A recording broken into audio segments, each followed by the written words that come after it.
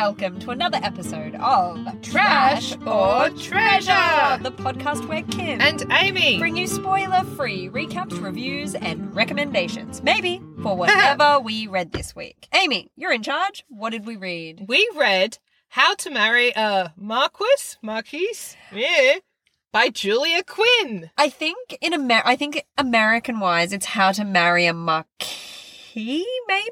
Well, it's a French word, But I always assumed maybe she was going for alliteration in the title. I always thought that she was like rhyming marry with Marquis. That's so in my head, or maybe that's why I thought it was pronounced that way. Anyway, I can attest that it is pronounced Marquis because I listened to the audiobook. Oh, okay. Well, I did not. I read the hard copy book, so I pronounced it unevenly in my head the whole time. I'm sure that's your prerogative. But yes, we are back with Julia Quinn. We haven't done a Julia Quinn in ages. We haven't. I mean, she hasn't really written anything that's been outside weird Bridgerton, like, universe. Yeah, that's right. Expansion things at the moment. Julia. Yeah, I'm ready to start a new I'm ready for series. A new world. Yeah, me too.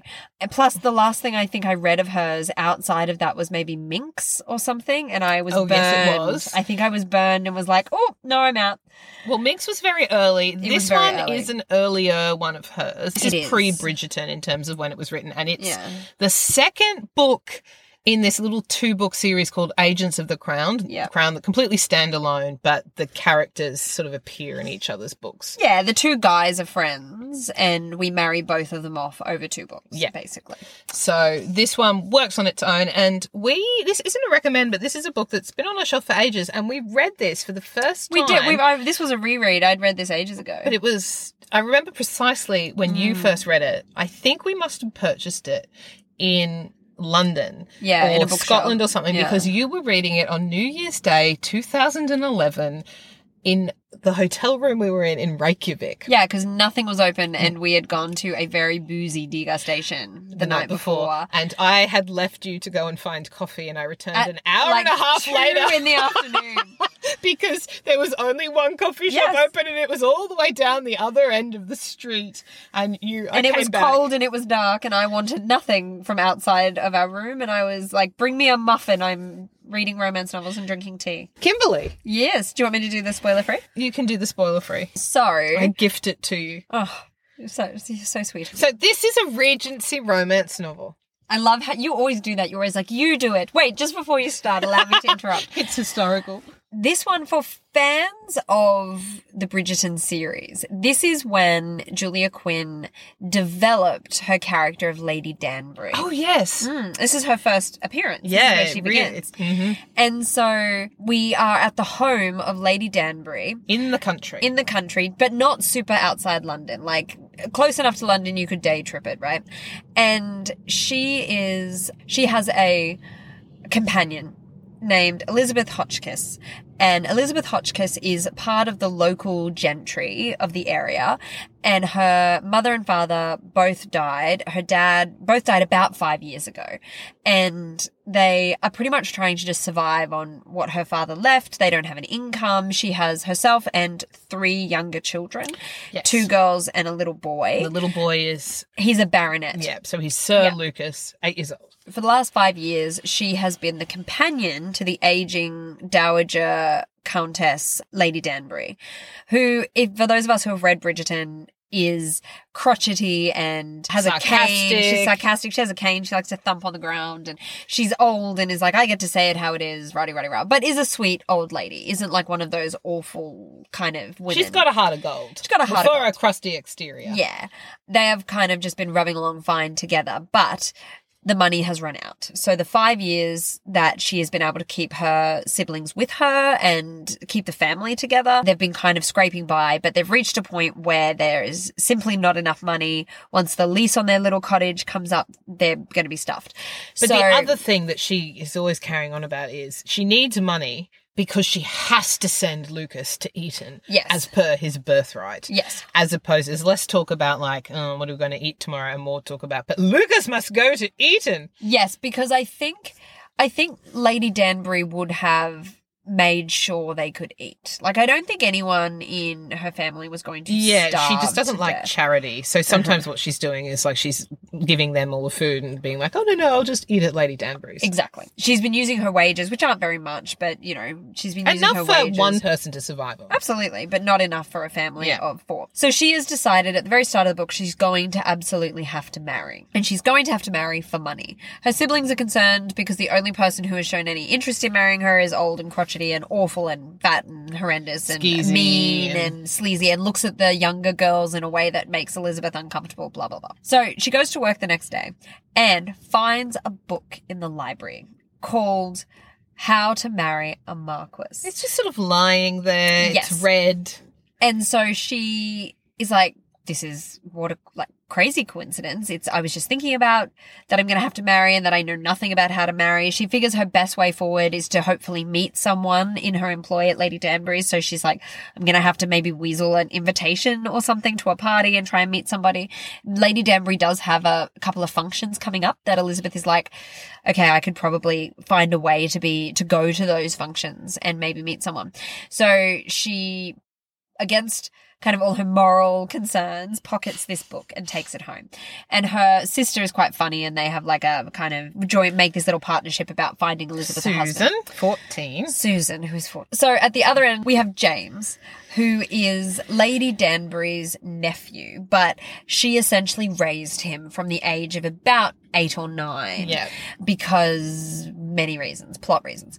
And so... Insert plot here. Insert plot. James Sidwell, the Marquis of Riverdale. Thanks.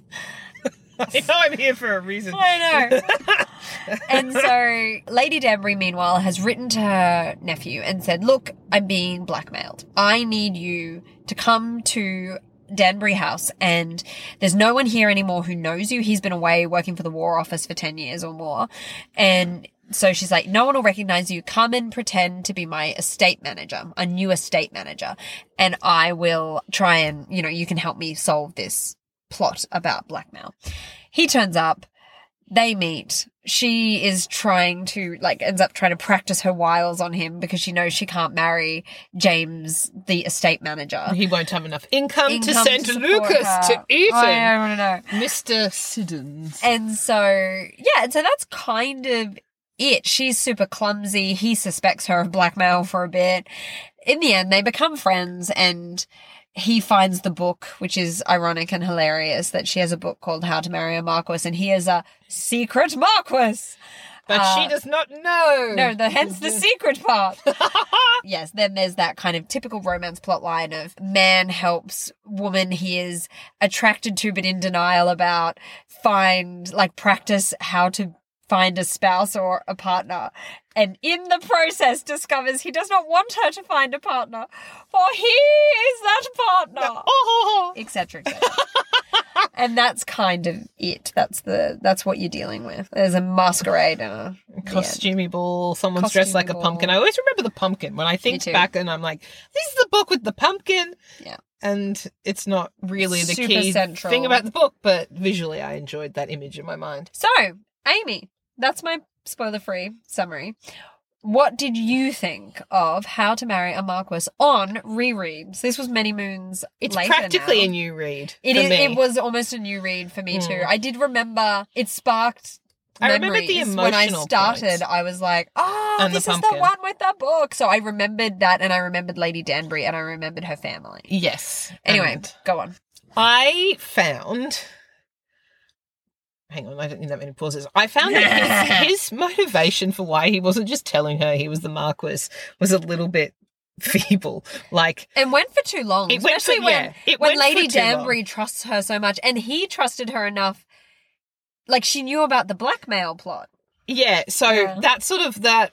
Her role and his role in the blackmail plot seems to get resolved too quickly enough for the but why don't you just tell her who you are thing was clearly there to be an obstacle to them, but it was too obviously being an obstacle. It was a bit contrived. Yeah, it was too contrived. And her, she made, sense to start, but there were some moments where she was, annoyingly stubborn, and I wanted to, Anna Green Gables shake her. Half the time I read those novels, I'm like, Anne! Stop it! Get a grip! I don't read Anne of Green Gables, but fair enough. And there are some moments in this book where, like, I like both of the characters and I really like their friendship with each other. But the problem you have with that, I'm going to teach you how to do this thing, is that you end up with these, like, 90s eye roll moments of, geez, you punch like a girl when I'm teaching you how to self-defend yourself. A girl punches like this. A man punches like this. And I'm like, oh, dear, it's the 90s again, isn't it? You throw like a girl and you're like, eye roll, and then flip to the front of the book. Yeah, this is published in 1999. Yes. I actually want to say that, like, the pumpkin I remember in this is the character, the heroine from the previous novel. Yes, she comes How to Catch an Heiress. Yeah. Or To Catch an Heiress. Something like that. And I remember reading that after I read How to Marry a Marquis. Yes. And the reason that we've read this one and not that one is because that one, he kidnaps her. And he, like, kidnaps her into love, and it's, yeah, it's gross. But the big highlight of this book for me, besides the fact that they are both two very likable characters, and they have these little, like, vulnerability moments that make me have my usual romance novel cry. Cute. Particularly, the end. All those different end machinations, like the letter. That's the only bit. The very final letter. It makes you cry. Yeah, the very the very final letter was like, oh, even this time on reread, that really got me. That might have been my mum hat a little bit. Is that how you went? Oh. Because I wrote down, boy, did I cry. That final letter especially. Gimli's like, and I'm like, oh. Yeah, that's the equivalent over here in like... like stone heart. I had a big old gold sob. But the highlight of this book for me is Lady Danbury. Absolutely. This is her book. This is her book, even though she's not front and centre. She's so important to it, and that nature she has of adopting lost souls, which becomes really pertinent, particularly in my favourite Bridgerton novel, Romancing Mr. Bridgerton, where she's central to the lost souls finding who they are and becoming, like, having that sort of coming of age type story. And I loved the semi-motherliness of her in this, in that way of going, I see you, I fully and properly see all of who you are. Yes. That way of that, you know what I mean? And like in my head, I categorize it as maternal, but it doesn't have to be boxed like that at all. But in this case, it is a maternal or grandmotherly kind of thing that for all of her noisiness and her crotchetiness and her seemingly kind of self-focused, demands and things like that. Brusqueness. Yeah. She is actually watching you and she's watching you grow and doing what you with need. Care. Yeah, absolutely. And Elizabeth cares for Lady Danbury. Like, there's a whole moment where Lady Danbury's like, I'm going to take a nap. And Elizabeth worries because she's like, oh my God, I worked there for like 5 years. Yeah. She's not well. What's wrong with her? Everyone's like, wow, she's really terrifying. How have you lasted so long? She's like, well, she's actually not really terrifying. And we get along. We've got a similar sense of humour. We care about each other. I really like Lady Danbury has this hideous cat called Malcolm. Yeah, I like that the name of the cat is Malcolm. That's my favourite part of the cat. I also like the central... I loved Malcolm's arc. I really enjoyed Malcolm's character arc. It was great. He was a nice little sort of tidbits throughout that made it joyful. The other thing I really liked about this novel was that it wasn't set in London. I do really like those contained novels that happen with limited amounts of characters in a particular location. Yeah.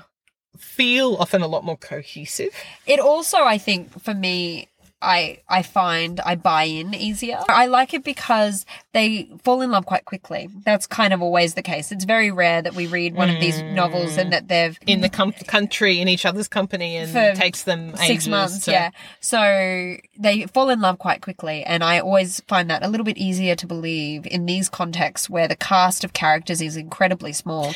And they're with each other all the time. Yes, the amount of time they've spent together alone in each other's company is kind of unprecedented for that era. And the other thing that makes them work quite nicely is that because they're not in the middle of the place where everyone's looking at them with so much focus, they have a little bit more freedom. Yes. And that allows it's a bit more to casual be a bit more and relaxed. Yeah, the casualness gives the believability to the interactions. Absolutely. But the banter was good. The banter was great. All the way through. The banter they have with Lady Danbury, the banter Lady Danbury has with everyone, between one another. With Malcolm. Between the siblings. So it's kind of, the banter and relationship dialogue, I think, is spot on in this book. And the bit what warmed my heart, they did have a friendship and they genuinely liked each other. And I always really enjoy novels where that's their starting point. Oh, yeah, that's I like our you as a favourite person, foundation. Yeah, rather that's than, always our favourite foundation. I hate you. Friend, what? Or, enemies I don't into know if lovers? I like you or not, but all I know is that my loin regions want your loin regions. And you're like, oh, what excellent. was the previous one that we read where you were like, oh, it was You Slay Me, the previous You Slay one, Me, where it was Magical just Penis. like, I hate you, but your penis is magical. Like, I don't need that. I don't want that narrative. We've Thanks sort very of much, overlapped Katie into McAllister. each other, but I We really have a enjoyed little. this book. Yes, her motivation, like, just, I've heard enough about you wanting to send Lucas to Eton. Your fixation. So annoying. It's so funny that was that was the thing for you that you held on to, because I found I still have other things to add. I would have bought more her being like, I'd really like for my family to live comfortably with full cupboards, rather than, she never mentions that. She just is like, but Lucas must go as per his standing. I'm like, hey, Elizabeth, there's bigger things in life than going to a snotty private public whatever it is school where you have to wear a top hat. Who cares? I also thought it was funny cupboard? when he gets very upset towards the end when he's like, I'm starting to feel that I may never go to Eton now. And all I could think was, what an awful time so many of those boys had at that school. Yes, because we've read some books where they're like, I was so badly bullied I at was school. bullied so badly that I almost ran away to Africa for the rest of my days. Now. Yes. Oh, he can't possibly go and have his rite of passage being harassed by other boys. So her money motivation was a little bit and his not telling her his true identity was a bit and drawn out. Clearly those exist as obstacles. Some 90s eye roll, but on the whole, really enjoy the characters in this novel. And I would recommend it. Great. I enjoy it. It's still on my shelf. Your turn. My turn. So I started reading this because it was a reward I gave myself for finishing another book that was horrendous. But stay tuned, listeners. Stay tuned. That's a conversation for another day. But this was one that I remembered liking it. I didn't remember the plot. I remembered it was the one with Lady Danbury. Yes. And I remembered really, really liking pumpkin? her. Did you remember the pumpkin? No, I only remembered Lady Danbury before I picked the book up. And I thought, well, I'll listen to the audiobooks. They had a copy for loan at our library. And I thought, that'll be my reward. I started it and I was like, oh, I remember when she found the book, I was like, I remember this now. Oh, this is great. And I also really cannot say enough how much I enjoyed the audiobook version of this.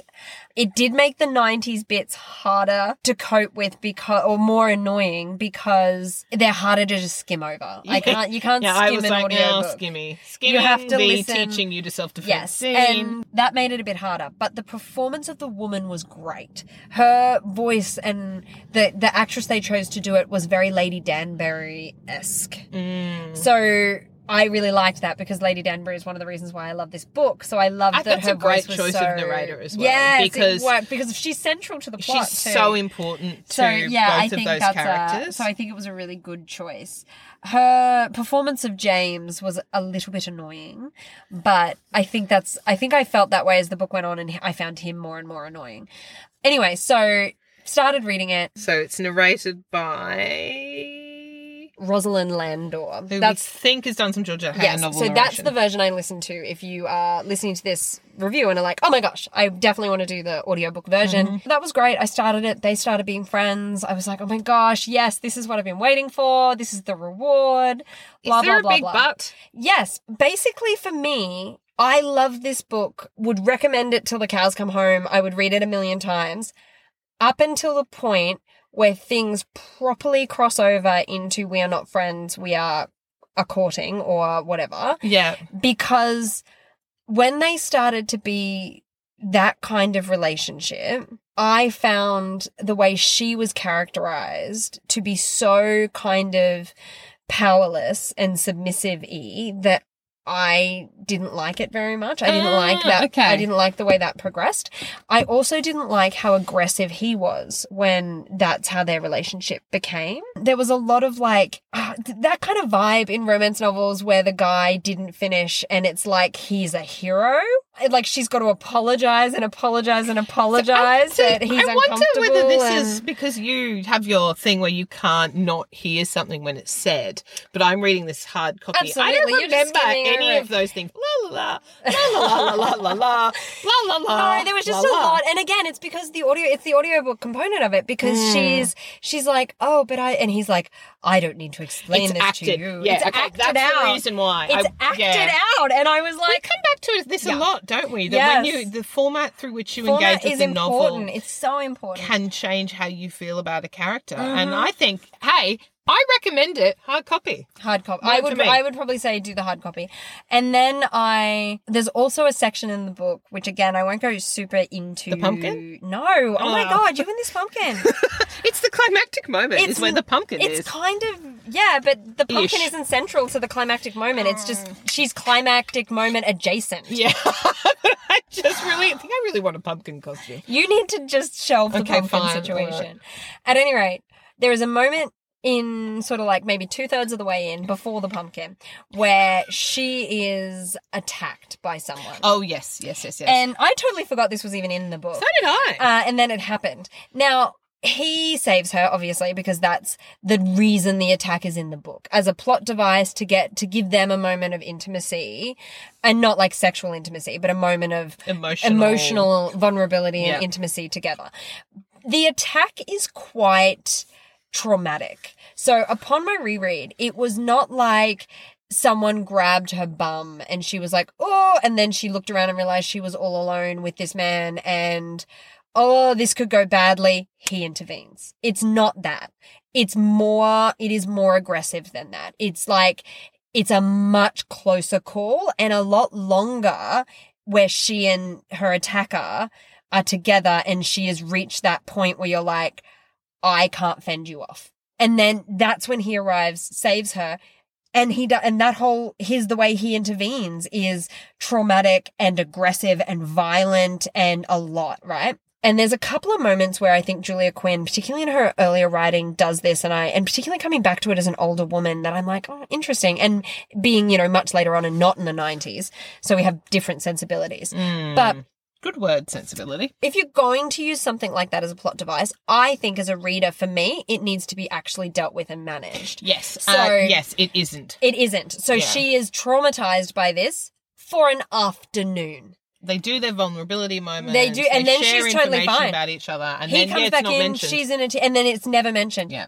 neither of us remembered that. I did not remember that assault at all. And I think it's the fact that it doesn't inform the rest of the narrative probably is why we don't remember it as a component of the story. It's not okay it's not. I found it very not okay that it didn't inform the rest of the story. Yeah. And I was like, I felt like he was, even if you ignored that, I still felt like he was too aggressive. I felt like she had emotional responses to things that were completely valid in the moment, being embarrassed, feeling a little betrayed, feeling a bit like conflicted about things. Sure, she was, again, I agree with you, a little bit hoity-toity about the whole, like, her pride was got a bit annoying. Her pride got annoying, and I got too focused on the You got too focused on the Eton thing. And I love because dear listeners, my readings are always superficial despite the amount I cry in a novel. It's so I am the funny, ideal reader, it? And you're like, her near-rape trauma wasn't dealt with.